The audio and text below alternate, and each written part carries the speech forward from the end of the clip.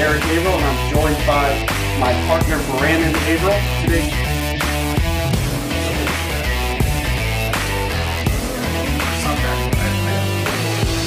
Disclaimer: Eric Averill and Brandon Averill are the co-founders of AWM Capital. Due to industry regulations, it's essential to explicitly state that investment or strategies mentioned on this podcast may not be suitable for you, and you should discuss your specific situation with a qualified, certified financial planner. All opinions expressed by podcast participants are solely their own opinions and do not reflect the opinion of AWM Capital or its affiliates. For more information, visit athleteceo.com. hey there, Athlete CEO listeners. I'm your host, Eric Averill from Athlete Wealth, and you're listening to the Athlete CEO podcast.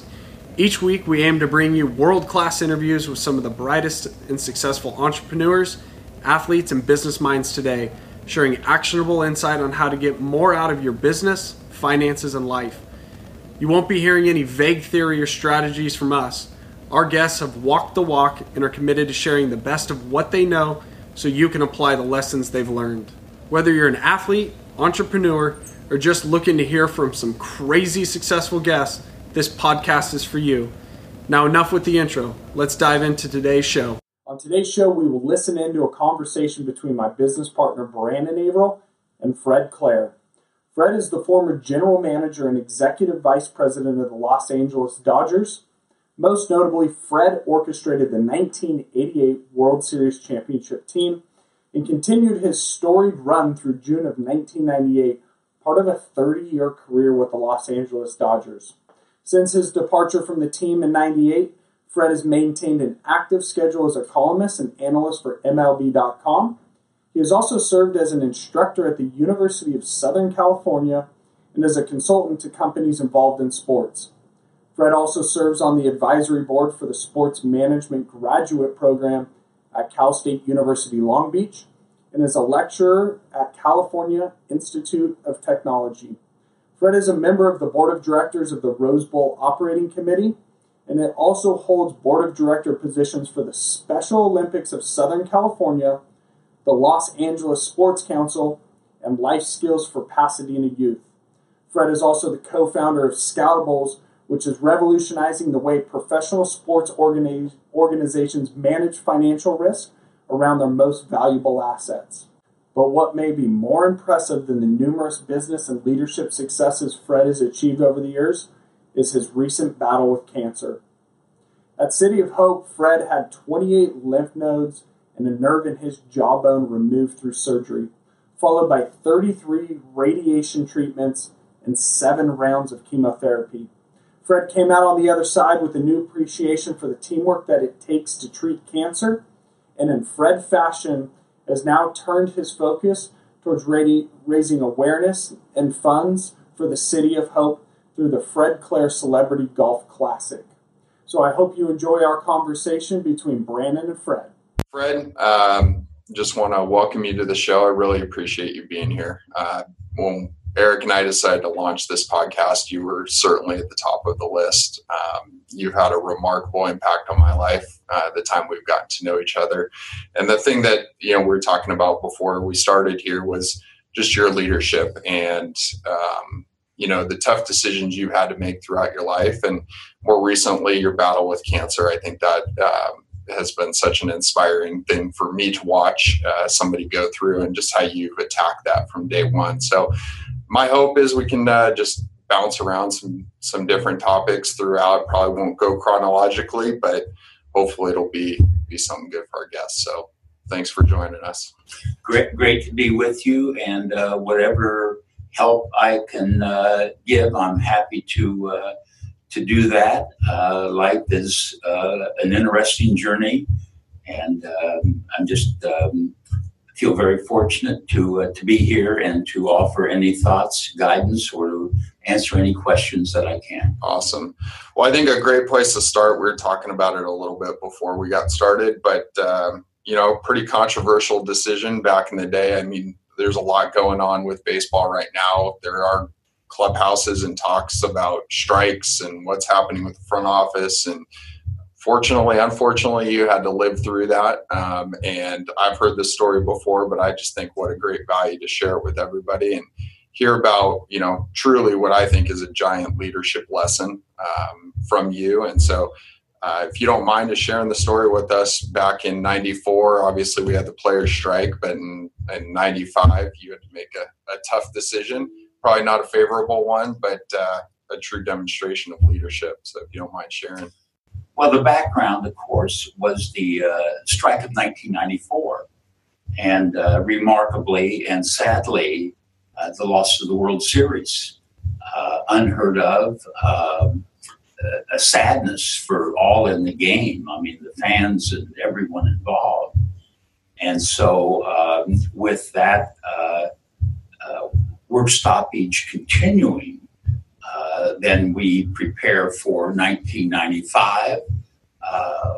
Players are still on strike. And I hate to use the word strike because any work stoppage involves both sides. So Right.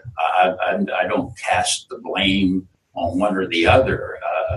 I during my time with the Dodgers, had to live through 7 or 8 work stoppages. This was the worst. Wow. Because this cost the World Series. So we had directions from the commissioner's office to field the best possible teams we could without our major league players and be prepared, and this is the important part, to play National League, American League games. Wow. So that was a mandate that I took very seriously.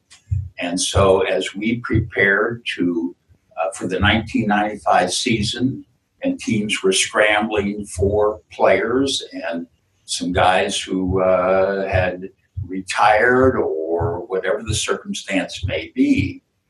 But what drove me was that in thinking about the Dodgers in spring training that year and preparing for a season, who's going to represent us? Because one game, it was the way I viewed my career in baseball, one game could make a difference. So if I'm preparing a team to play, I want the best possible players I can have. Sure. And some teams were reaching out, and there were stories about bartenders and bus drivers, and bless their hearts, many others.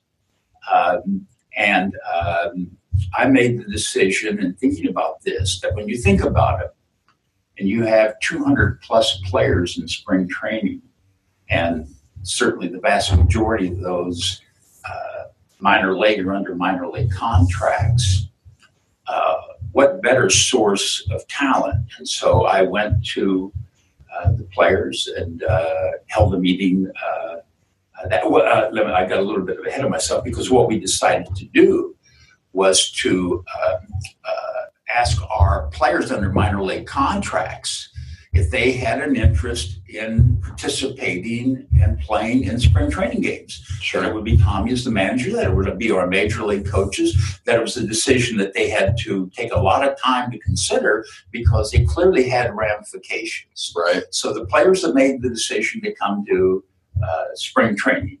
And then the question became, as we were preparing for the season and communicating with the players, there was one overriding question, and that was, Fred or Mr. Clare, if I participate in the spring games, or indeed it goes into, will I ever have the opportunity to be called to the 40-man roster of the major league team? And I said to the players that, as qualified, as long as I'm the general manager, we will call up the best player based on our judgment. So what you do will have, in my mind, no interference. You won't be called up because you did this or whatever. That's not the factor. The factor is talent.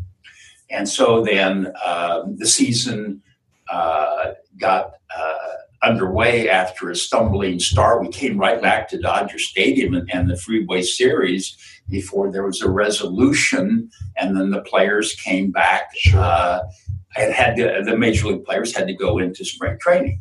So now the season moves along, and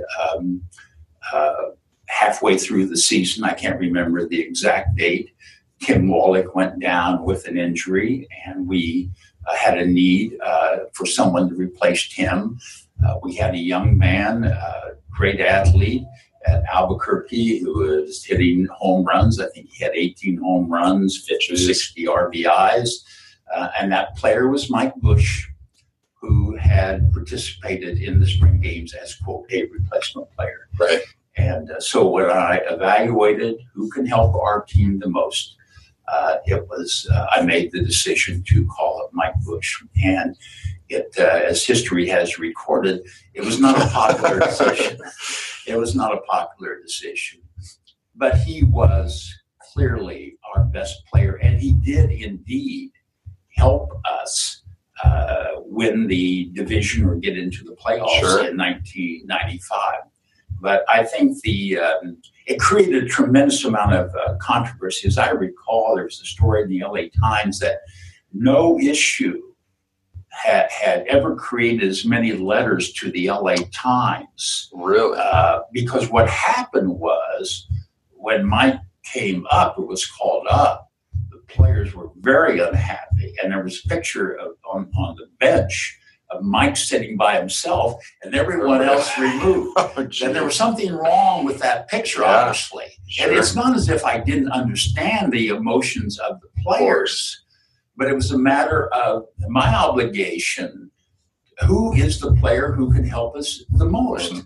And he was the player. And so anyway, I did make the decision. I don't regret the decision. We went into spring training with our regular players, and I told them, I met with them, I told them, I said, guys, it's going to be very important, because with the work stoppage, the fans aren't happy. No one is happy. We lost a World Series. We've got a lot of rebuilding to do. And the response of those players was so great in wanting to help and do what they could to rebuild the trust. I'll never forget it. And actually, the most outspoken of all the players in 1995, as again history has recorded, was Brett Butler. Right. And Brett is a dear friend today. It's a matter of where you were in the equation. Sure. Because the players who stepped forward, so many of them, were some of the most competitive people, because they were simply, like all in the game, were looking for a chance. So it was an interesting chapter. I would not certainly want to live through that again. I wouldn't change any decision. But it speaks, Brandon, to the game itself, and as you mentioned, with the work with this year, the spring, and players not being signed, and a certain amount of animosity begins to build, and happiness, and rightfully so. You have to, players, management have to view this as we are one. Mm-hmm. We are in this business together. And unless you can create that, and yes, you go through negotiations, but you have to come out as close as you can to one. And that's an obligation on the part of both ownership, management, and the players. Sure. No, that's great. I appreciate you sharing that. One thing that clearly I wrote it down here in my notes, but it sounds like communication is the key. And I think, from our experience talking with players and running a business, I mean, certainly in the business world, communication is huge. But it sounds like that was throughout that process, and probably your entire tenure with the Dodgers. I got to believe it sounds like you communicated more efficiently than most people do. Well, I think the players who were with the Dodgers at the time that I was there can speak best to that. But the communication was always very important to me. And I made a point along those lines on a couple of things. I made in my, whatever it was, 11, 12 years as general manager, I made nearly every road trip. That was my job, to be with the team. And I don't think there were very few times when before a game, home or road, that I did not walk through that Major League clubhouse. I didn't walk through to pat anybody on the back. I didn't walk through for any other reason. If the player wanted to see me, he had his chance. So by the time I went through that clubhouse, by the time I went into the trainer's room, check with our trainers, by the time that I went out to watch batting practice for a little while, and then left to go my own way to view the game, if you didn't speak to me, when something was bugging you, that wasn't on me. That was on you. And so, but I enjoyed that part of it because I always, as much as anything, respected the players and respected the talent of the players and certainly respected the game. So that was important to me. Interesting. Well, I think that's what a great lesson. I mean, to be able to do that, obviously the work ethic that it takes. And I think maybe even dovetailing a little bit into, 30 years with the Dodgers. I mean, what a remarkable run. Not a traditional way to the top. I think that's been pretty well publicized. But other than, communication and kind of having that honest and ongoing rapport with the players, the respect for the players, I mean, you must have had that within the front office as well. Could you maybe address what were some of the key things that you think helped you along your journey and ultimately to become the general manager? Well, I think the key, the driver for me is related to the game was my passion for the game. Mm-hmm. I absolutely loved the game. I wanted to play the game. I didn't have the talent to play the game other than the high school level. But from the first time I saw a Major League game, I became a fan primarily because my older brother, Doug, became a fan of the St. Louis Cardinals. So he started keeping a scrapbook with the box scores and stories about the St. Louis Cardinals. Okay. This goes back to 1948 or 1949. Seems like 100 years ago, and it nearly was. And so I wasn't following the game that way, but because Doug had the Cardinals and had these great players of Stan Musial and Igor Slaughter and Marty Marion and Whitey Kurowski and on and on and on, we always competed on everything, so I took the Cincinnati Reds. But seeing Crosley Field in my first Major League game and games made an impact on me that stays with me today about the magic of the game, a Major League game. And so that was the background in terms of my passion, which in wanting to stay involved in sports because I really felt along the line that I would either be a coach or I would have some connection with sports. And writing became that connection, which led me to the Dodgers as director of publicity in 1969, to vice president of public relations and promotions after the 1974 season, and to the position of executive vice president, I believe in 1982, and then ultimately to executive vice president, general manager in the spring of 1987. But the one thing about all of those positions that I had, from publicity director to executive vice president to general manager, I simply wanted to do the job that I was assigned to do to the best of my ability. I never looked over here and said, oh boy, I'd like to be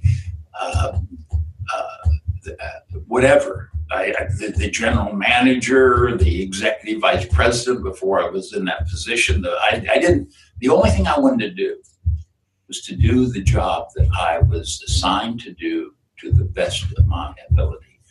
And the Dodger front office at that time was very, very small in number. Walter O'Malley was still the chairman of the Dodgers. Peter O'Malley is the president. Sure. Very small group of executives and legendary people in baseball. Al Campanis is the general manager.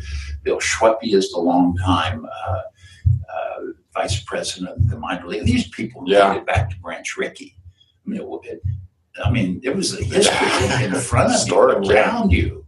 And I was the young guy in the group, and I just was blessed with so much to seeing their dedication to the game and to learn from them, as well as Walt Alston was our manager. The coaches were great, legendary people, Monty Basgall and Brett Adams and others. I was very fortunate to be around that group of people. It's amazing. I mean, it's one thing I've observed over the years, all the names that you mentioned, but obviously the tremendous respect that all those people have for you participating in the City of Hope, Fred Clare Classic golf tournament last year, and just speaking with different people, that clearly came out. And I think it might be interesting. I definitely want to get to the golf tournament, hear about that, hear about your passion and where it lies now. But there was a period in between kind of the Dodgers and certainly kind of your work on the front raising money for City of Hope now. One of those things was Scoutables, and your work with Ari Kaplan to kind of get that company off the ground. And I think to me it's very fascinating to hear somebody go from obviously the world of sports, all your time in baseball, a very isolated thing, something that a lot of us that do transition out of the game, we struggle in that period. So I'd love to hear, kind of just obviously keeping the passion with baseball maybe led you to Scoutables, but what led to that decision? How did that happen? Well, I think, and that's a key point, and certainly for such a critical point in terms of players or others involved with the game.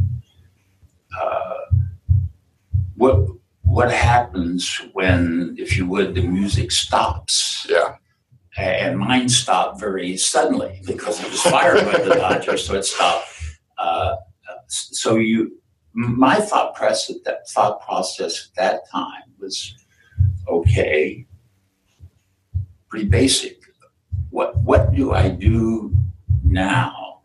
And there was a period of time where there were conversations, and it looked like that I may or may not get back into the game as a general manager or as an executive. But the one thing that I wanted to do, because at that stage of my career, and this was 1998, was to teach, because I wanted to give back. So that led me to USC in a class that was just starting, sports business and the media. That led me to an opportunity at Long Beach State when my friend and former coworker Bill Schumar was helping to launch the Long Beach State sports business program, sports management program. And then connected strangely with my past and time with the Dodgers was that a student from Caltech, a young man by the name of Ari Kaplan, had come to me, and this goes back to the 1988 or 1989 season, in wanting to get a better evaluation of relief pitchers. And Ari was then and is now truly a genius, young man at Caltech, later became Caltech Man of the Decade. And so I invited him to come into Dodger Stadium, and I met with him. He wanted then to interview some of the players so that when he developed a formula, an analytical or statistical formula, that it wasn't just something that was done in a lab, that was based on the input of the people who were playing the game. Sure. So that led to my connection with Ari. And as life moved on, my career with the Dodgers, Ari became very successful in the technology world and as a young man, developed one of the first handheld devices, forerunner to the iPhone, funded for $20 million, a young guy literally just out of college. So clearly, he was way ahead of the curve on all of this and the use of technology. So Ari came to me and showed me, this is after my Dodger days then, the programs that he had developed. So this is 20 years ago. Yeah. The programs he had developed at that time.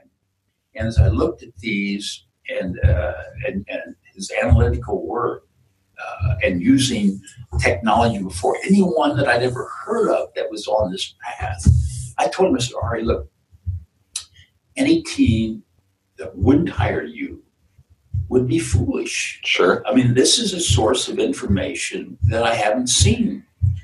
And so I helped Ari get a position with the team, or my recommendation helped him make it happen, helped him.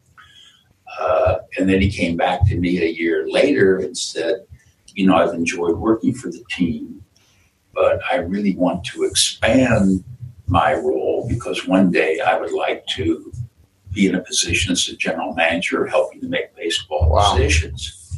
So if I'd like to ask you to join me in a company using my analytical work where we could build the company and I would get, my work would be able to be seen. Sure. And I'll never forget this. He said to me, as part of the negotiation, he said, and if in the first year when we make this agreement that I get a job with a major league team, I'll give you half my first year's salary. And I said, all right, that's a deal breaker. I'm not looking for half of your first year's salary. If you had the opportunity to go to a team, God bless you. I mean, I think that would be tremendous. So I wanted to name the company, and we did name the company Ari Ball. Right. And the reason I wanted that name is I wanted to give the recognition to Ari Kaplan because he was the one who was the genius behind the work. Sure. And so that started Ari Ball, and we had some success, and we're working with several major league clubs. And this was all part of the forerunner on all of the analytics that's so prevalent today. And then a few years ago, and this was at a time too when fantasy baseball had this big Sure, and a lot of people and companies spending a great deal of money and looking in the world of technology of what could be done with all of this. But a couple of years ago, we made the major pivot in the company to change the title to Scoutables, and then again made another switch in terms of how this would be used to turn it using analytical work on major league players, but more from a performance standpoint related to health. Sure. And then moved into the area of disability insurance, because when you look at disability insurance, when you look at insurance on players, as the teams and as the players know, it's such a high cost, of course, to insure a player. But if you have the right plan, and if you can have X number of teams involved, you literally can insure your team, your 40-man roster, for the same cost as one or two players. Right. And so that I saw, and its interest to me, is how it could help the game. Because if you can more or less insure your payroll, you know you're getting a certain level of talent for a certain amount of money being paid, as opposed to having one or two of your top players go down and the season is lost. So we continue on this path, and I haven't been totally active with some of the issues that I've faced from a health standpoint. But I believe in this. I believe in this for baseball. I believe in this. I think it's beneficial to the players. I think it's beneficial to the teams.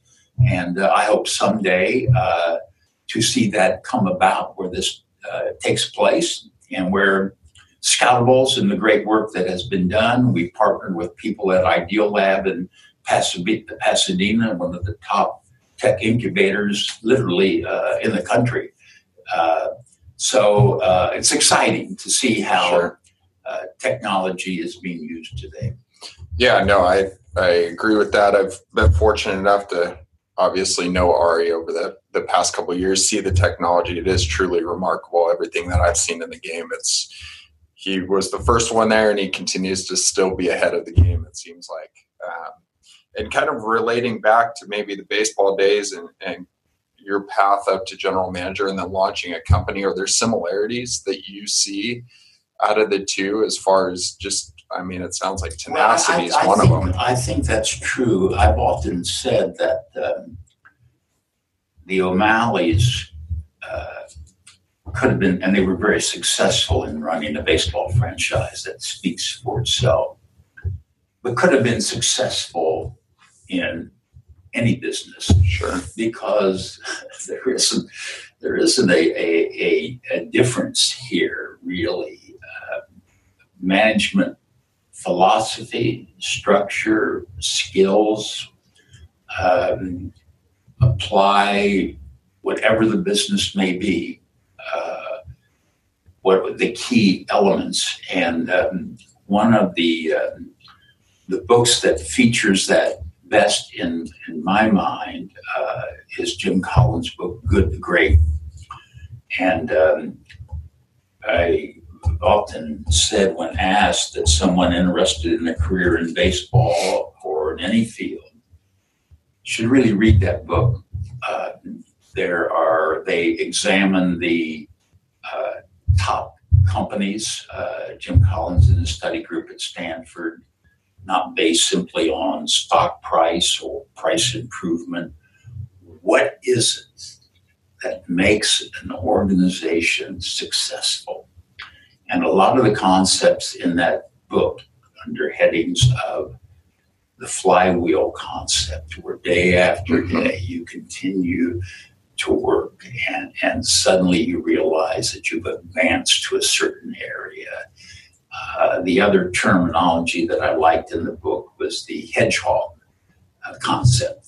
It doesn't sound very attractive, but at the Dodgers, we were hedgehogs. We just kept digging and digging and digging.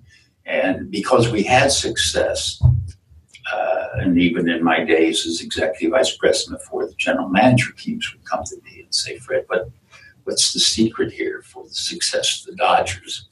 As if I could open my door and pull out a list of things. I could have made a list of things because we had some great advantages, obviously the stadium, the climate, the history, but the fundamentals of work and a work ethic and of enjoying what you do and of teamwork, all of those things are the same ingredients in any business that you have. I can recall that the late, great Walter O'Malley was with him one time when he was asked, what is the secret of the Dodgers' success? And Mr. O'Malley said very clearly and simply, when the phone rings, we answer the phone. Doesn't get simpler than that, does it? Doesn't get simpler than that, but it doesn't get more symbolic than that. And as our world changes, some of these fundamentals get lost. Of course. But if you keep your eye on the basics, it's perhaps one of the most remarkable technology companies in the world today is struggling as we speak. Yes. Facebook, because some of the fundamental decisions that they made in terms of how they would conduct their business and how that could or might impact their customer, their consumer of information. Sure. So you can be the greatest technology company in the world. If you stray from the fundamentals, it's not going to be a good outcome. Yeah. And it's not as if they won't, because I'm sure they will recover, but it has an impact. It has an impact on how you're perceived. And so now Facebook makes the decision, as it should, to take out full-page ads over this weekend as we speak. We want to rebuild our trust with you. Why do you ever want to lose your trust? Yeah. That's such a huge loss, because that's the one thing that I think for anyone in business, the most important asset you have is your integrity. And if you lose it, heaven help you. Yeah. Because you won't get it back. You may try to get part of it back, sure, but you will never get it back. So I used to say, and think with the Dodgers,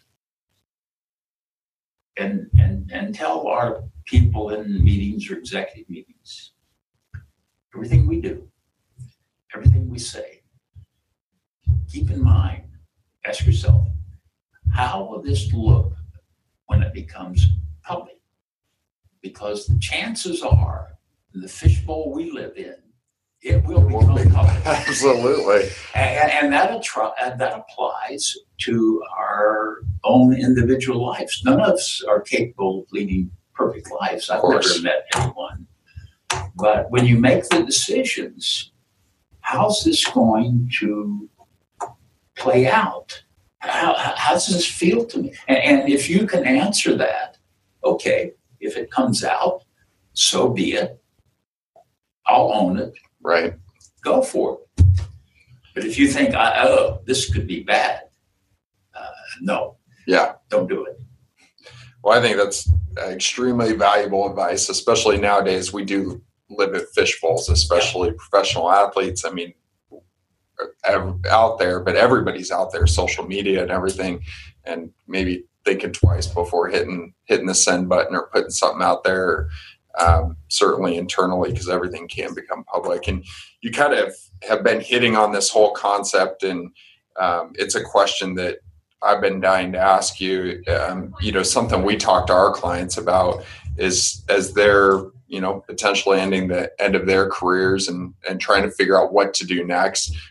You've certainly hit on the qualities that are going to make them successful. And I think those are increasingly and just such valuable lessons to learn. But what types of things do you think guys should be doing as they're entering that phase? I mean, we advise a lot of times, hey, if you want to stay in baseball, go to the winter meetings. You're never going to be able to talk to all these people. You still have something they want.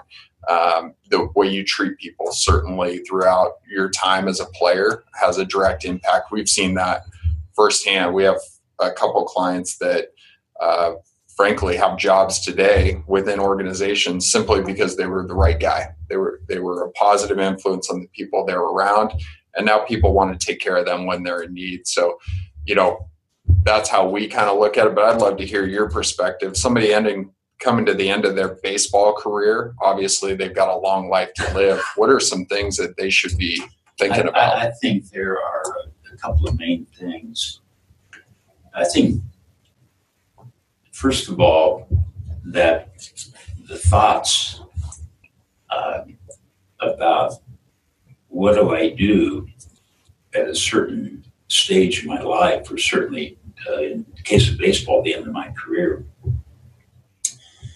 When you start thinking about that at the very end, you're too late to capture a lot of what you need to do. You're never too late, but my point is that a player during his career should be thinking about, where will I go when my career is over? Because careers go so quickly. Sure. I've seen Chris Gwynn a time or two. He always says to me, Fred, he said, you remember when you called me up and we were there at Candlestick and you said to me, Chris, enjoy every moment because it will be over in the blink of an eye. And his career spanned it some time. Yeah. But he said, Fred, I think of that so often when I walk into the game as a scout or the different position. Where did it go? And there's one player who stays in my mind and goes back a long, long way.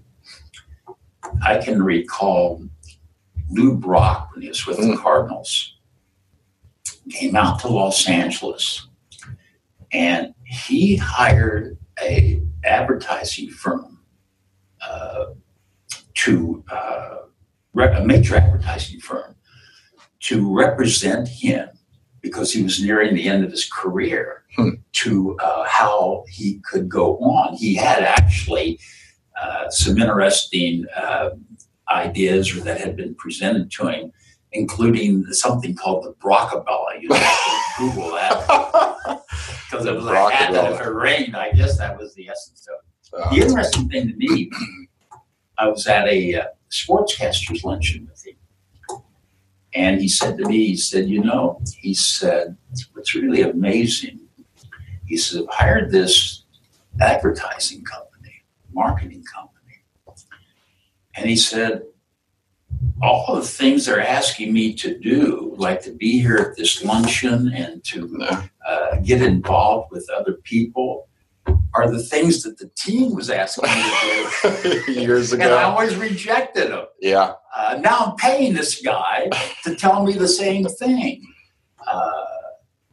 I think you do have to prepare because careers end and careers end quickly.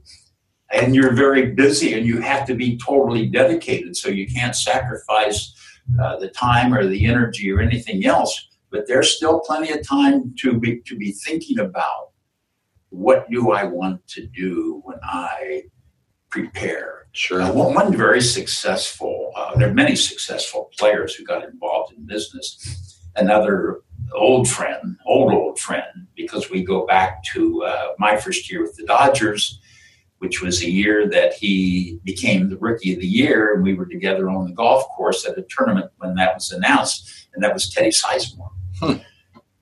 Ted, as a player, as a young guy with the Dodgers, had a chance to do some work for Pepsi-Cola and made good friends there, the president of the company at that time. Sure. Teddy always kind of had in mind that I want to be involved. I want to make connections. And he did just that. And he went on to a successful career with Rawlings and now has been able to give back through the players' assistant, a very important part of baseball. Interesting. Baseball players' assistants. Okay. And so, but he didn't start thinking of that when his career ended. Yeah. I think he was thinking about that at the time that he was Rookie of the Year. Started out. and he was to have a long career. Sure. And a very, very successful business career. So Teddy today spends time playing golf in Palm Springs. But that's a good lesson. Of course. That's a lesson. Prepare yourself and think about what it is you want to do. I mean, this is the very thing that I tell students. What is your passion? Right. What do you want to do? And the same thing would apply to today's ball player. What is it that you really enjoy? And somebody might say, I like to fish. Hey, no problem. Yeah. There are all sorts of businesses that you could get into because players have such an advantage if they handle it right. Sure. They have a name recognition. They have something that they can build every day of their career. It's a brand. Of course. Because they're out there in the public light.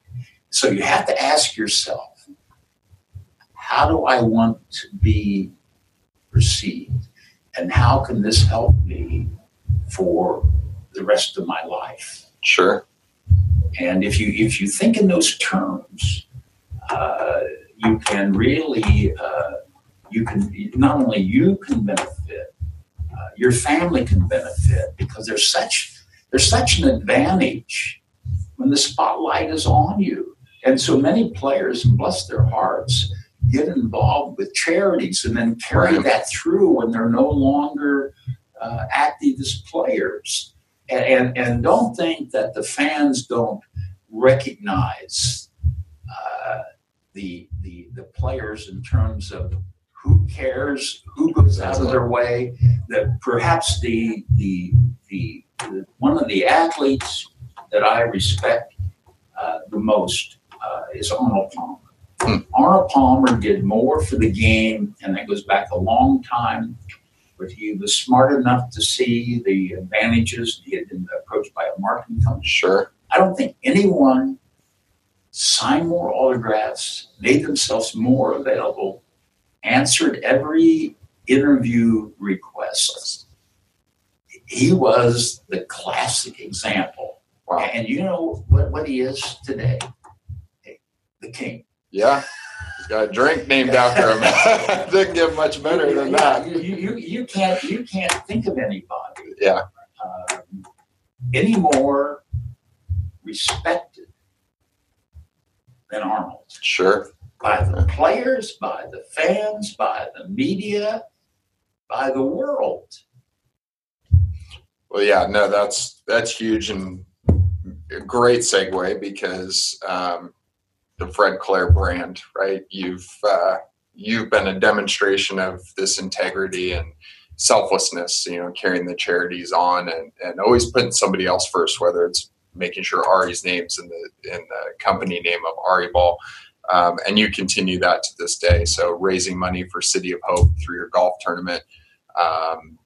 Obviously you've been in this battle over the past few years of cancer. One thing that sticks out in my mind, hopefully you don't mind me saying this, but I remember the day you walked in here and talked to me the first time about it and said they picked the wrong guy.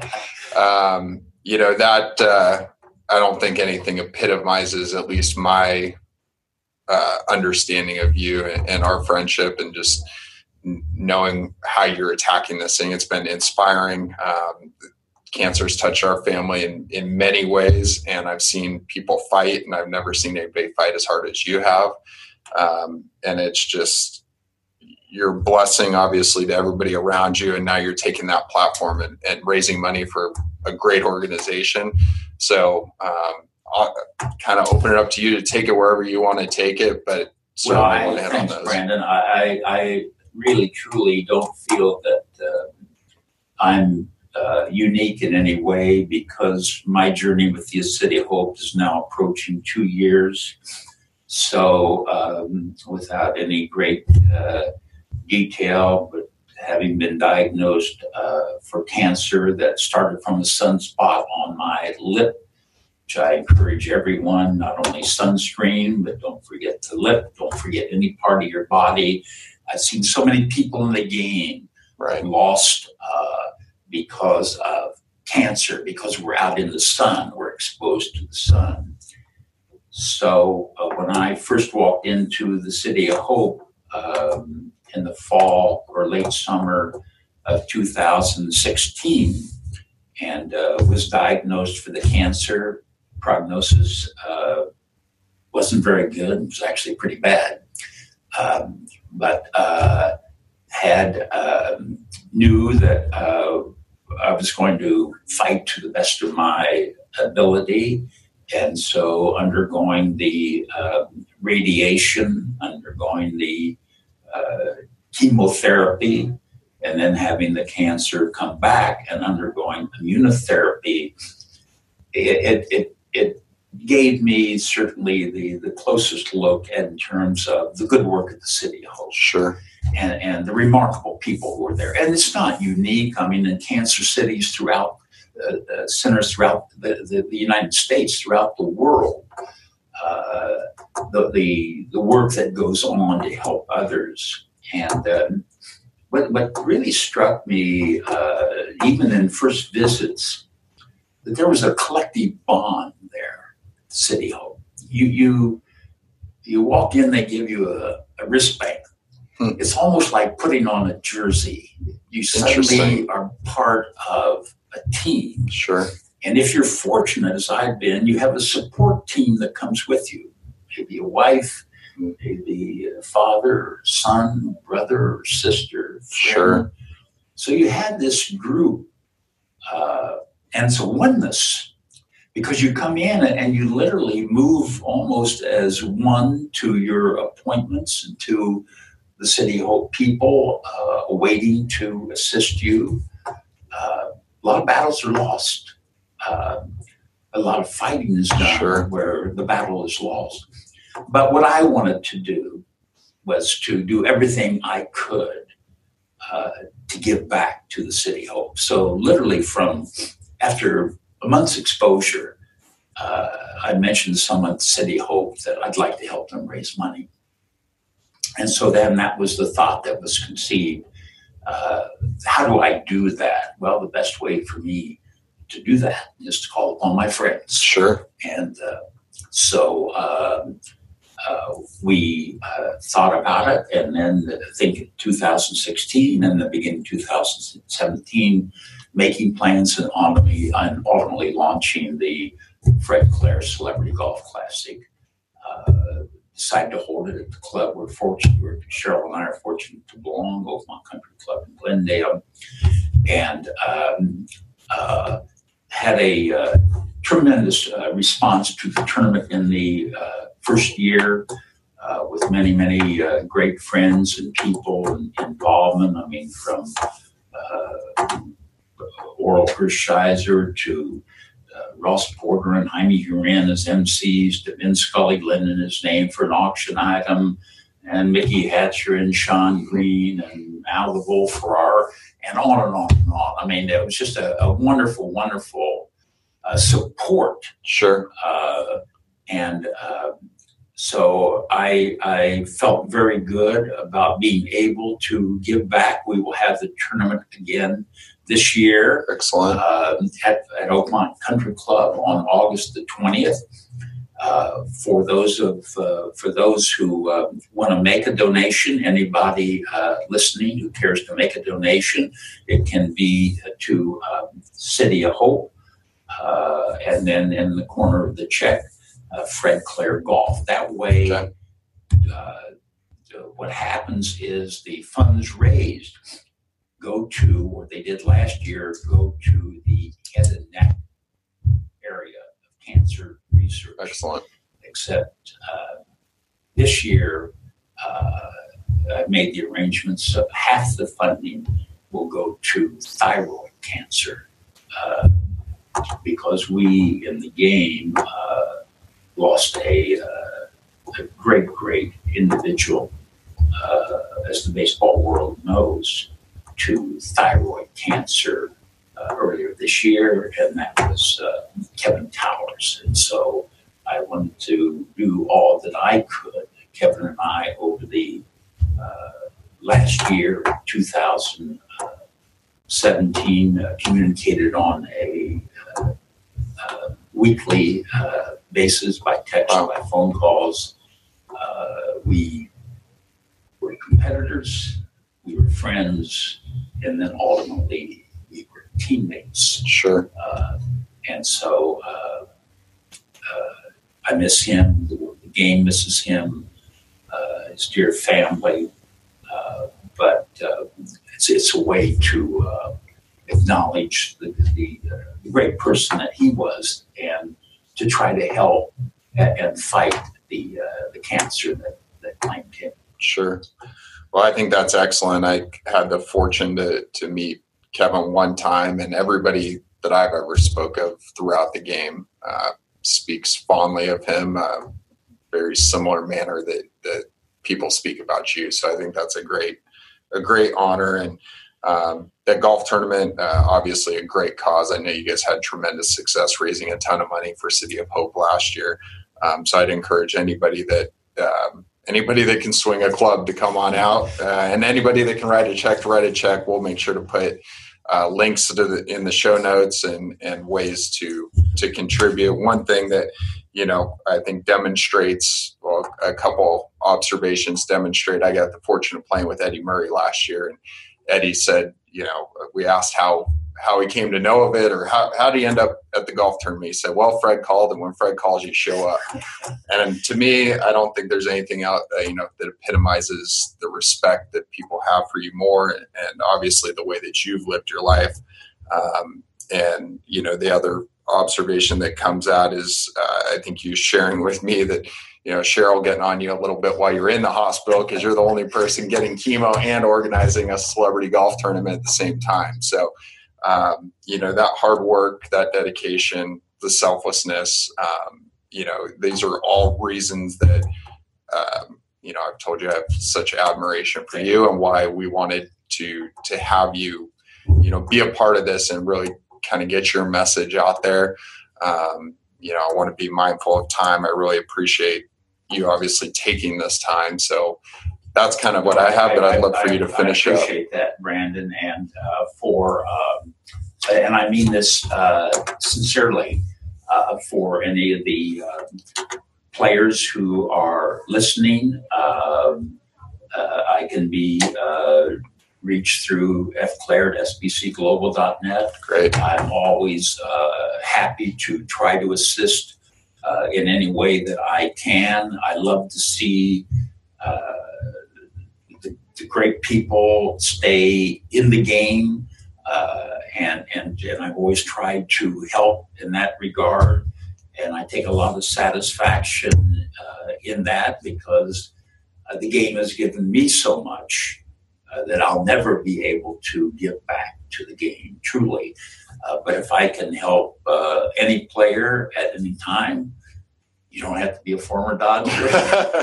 Just no Giants. No, I've got a lot of dear friends with the Giants, including the manager, Bruce. So, I truly would be happy to assist, and we certainly welcome any support for the City of Hope, because it does such great work. Great. Well, thank you, Fred. I really appreciate it, and look forward to potentially having you back for a roundup. So thank you, Fred.